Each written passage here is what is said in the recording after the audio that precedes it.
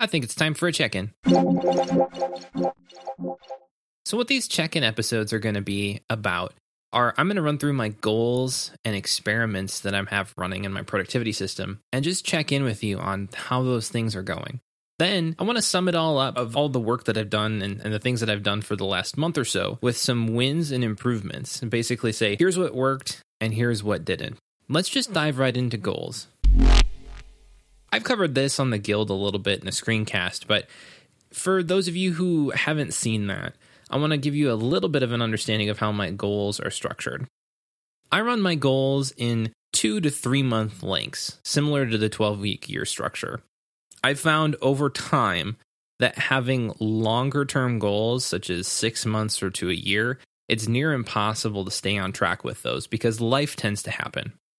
And when life happens, sometimes our priorities change, and therefore our goals have to change. And so having them in shorter term chunks means I can focus on something on a smaller scale and then still have time to get something done. So I've got 2 goals for the next 3 months slated to be done about the end of March. First is to improve my public speaking by attending Toastmasters.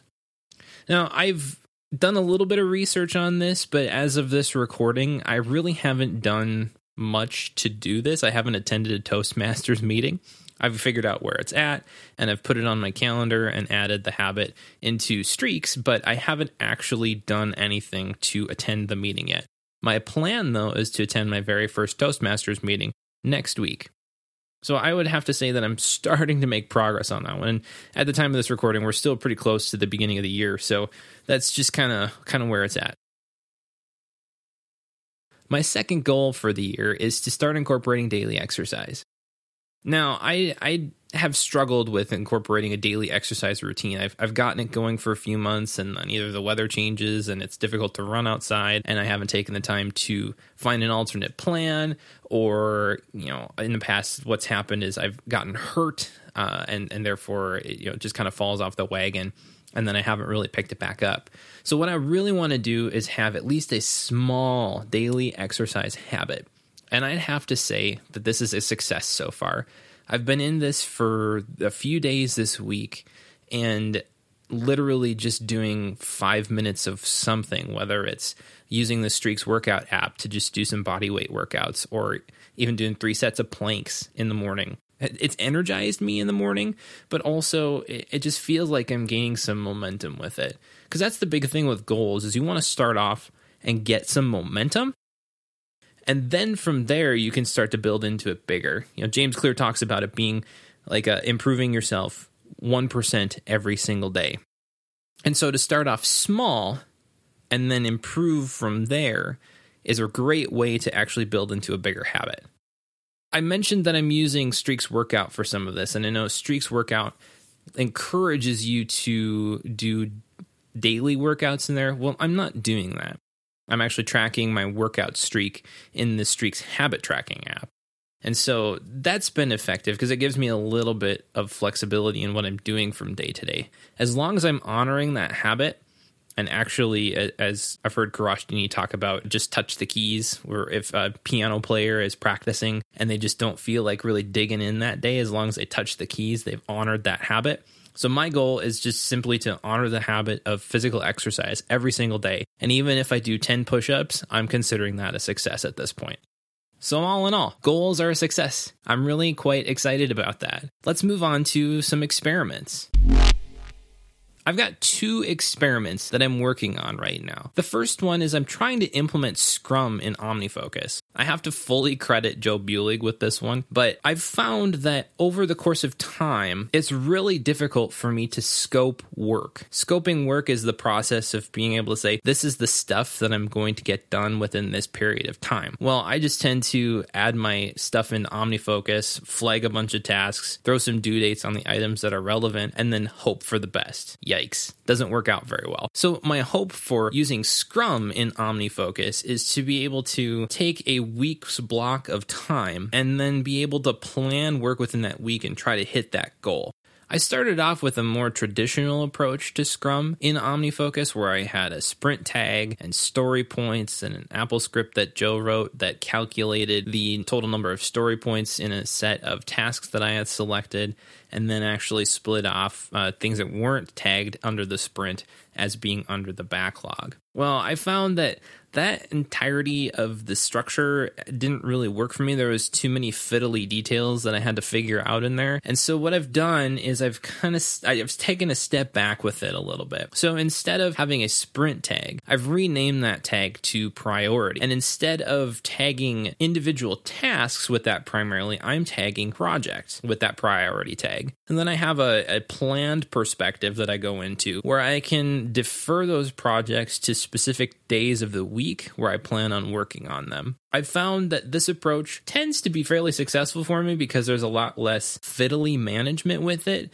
but it still gives me the approach to be able to try to scope my work throughout the week. Obviously, this is still an in-progress experiment for me. I haven't nailed down exactly how I want it to work, but the main goal I've realized is figuring out how to scope work within the course of a week or a month or a couple of months to make sure that I'm getting done what I need to get done. For my second experiment that I have going on, I have it officially titled as incorporating Evernote into my workflow. But over the last couple of weeks, this has been expanding. Let me explain a little bit here. My goal is to have some kind of a reference application in my workflow where I can take information and put it there and be able to search it. Yes, that does sound like a bucket application, and Evernote's perfect for that. But I want to also do things like add items to read in there, such as long-form articles that I have put to PDF, and then be able to annotate them with my Apple Pencil on the iPad, and then ultimately be able to search those annotations. On the StrengthsFinders 2.0 test, my number one strength is input, which means I like to take in information, but I also like to collect it too so I can refer back to it at a later time. My brain does this pretty well, but I also like to have it available in a digital format. And so that's where I've tried to figure out, does Evernote make sense to have in that mix, or does another manager like DevonThink or Keepit make a better fit for the need that I have? I'm really in the middle of experimenting with this right now, so it's definitely in process and I haven't figured it out. I know DevonThink has all the features that I want it, but I absolutely hate the design. I'm very aesthetically driven as well, and so having such an old design, even though the functionality is there, is really challenging for me to get over. Keepit, on the other hand, looks like it may be a good fit, but I have to play around with that a little bit before I make the decision. To close out the podcast today, I'm going to hit on 3 wins and 3 improvements for the last month in my productivity workflow. Let's start with the wins. First, starting small. I have a problem sometimes with dreaming too big or trying to get too full of a picture on something before I dive into it.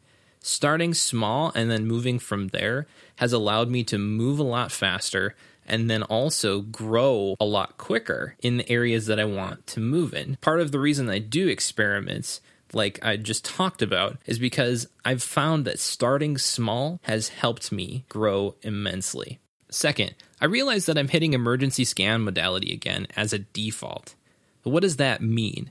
Well, if you haven't read Getting Things Done, emergency scan modality is basically looking for any fire to put out and reacting to it, instead of living from a place of proactively choosing the type of work you're going to do by your priorities. I've had a lot of changes to my workflow, and there's been a lot of variability in my schedule due to some factors in my personal life, and that's made it challenging for me to truly prioritize my work. But I consider this a win because I've realized it, and realizing it allows me to take action on it. So how am I taking action on preventing myself from hitting this emergency scan modality and operating on it as a default? The best way that I've found so far is just asking myself before I start working, what's my number one priority? If I have my priority figured out in that moment, it's a lot easier for me to say, I'm not going to jump into email. I'm not going to be waiting for text messages. I'm not going to just react to things that are coming into me.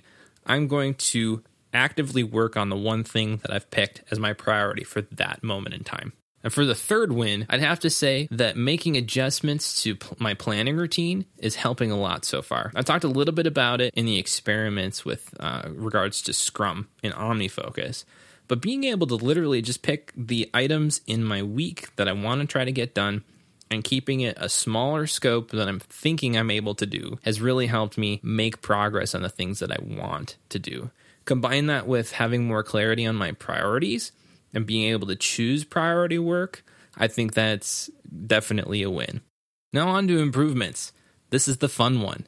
This is the time where I get to be vulnerable. Because nobody likes to admit always that they've failed or that they're struggling with something. But to be honest with you, I found that just being open and honest and public about things that I'm struggling with has actually helped me process through those immensely and be able to get solutions for them. So these check-ins, this is largely why I'm doing it, is to share my failures so that we can work through them together.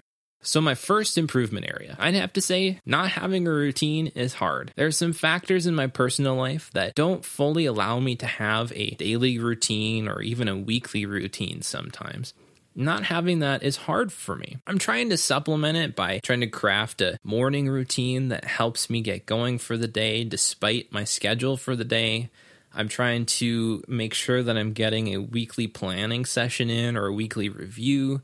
But I can't always do that just due to my schedule. That's a challenge. I really have to say that that's been a difficult thing for me. But I'm trying to be more intentional with it, and we'll just see how it goes. I'd have no guarantees that it's going to work out long term, but I'm getting used to it, and it's just a matter of getting into the problem and truly figuring it out.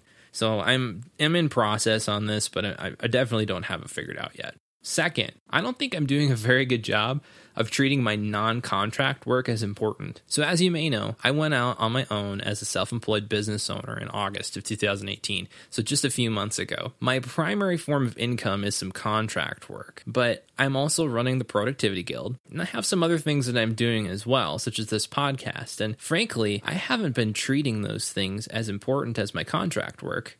I think that has to go back to the fact that I'm dealing with this emergency scan modality. That thing, the contract work is tied to a set of expectations, and I feel like I need to meet those.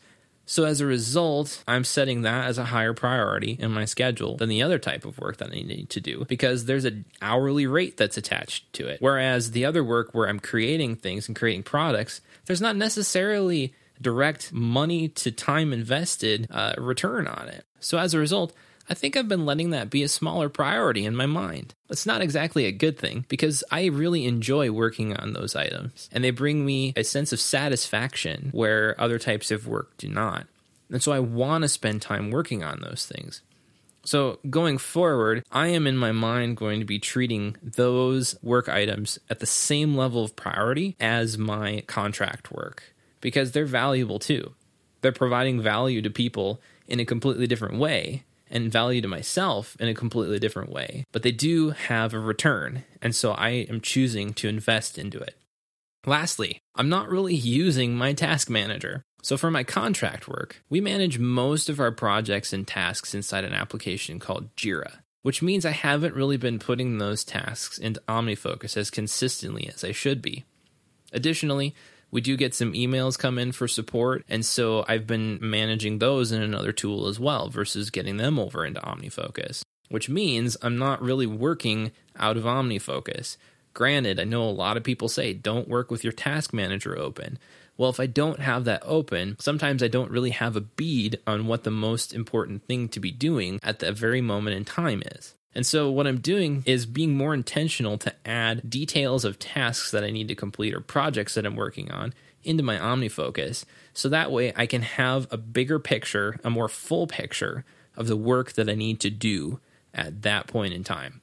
It'll help me get my priorities straight. It'll help me make better choices because I have the frame of mind that a task manager serves to do one thing, to help you make decisions on the work that's most important to you at that given moment in time. And so to have all of the work that I have to do in that place gives me a better picture and more information to be able to make those decisions more effectively.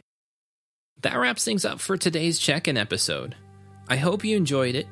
And if you want to join in on the discussion for this episode, or if you want to connect with others who are in the process of becoming better in their productivity journey, head on over to the Productivity Guild at productivityguild.com. Or if you want to support this podcast and get access to video modules, productivity courses, and more, consider signing up for a pro membership at the Productivity Guild for just $10 a month. Lastly, if you like this show, rate us on iTunes. Thanks for listening, and join me next time on Process.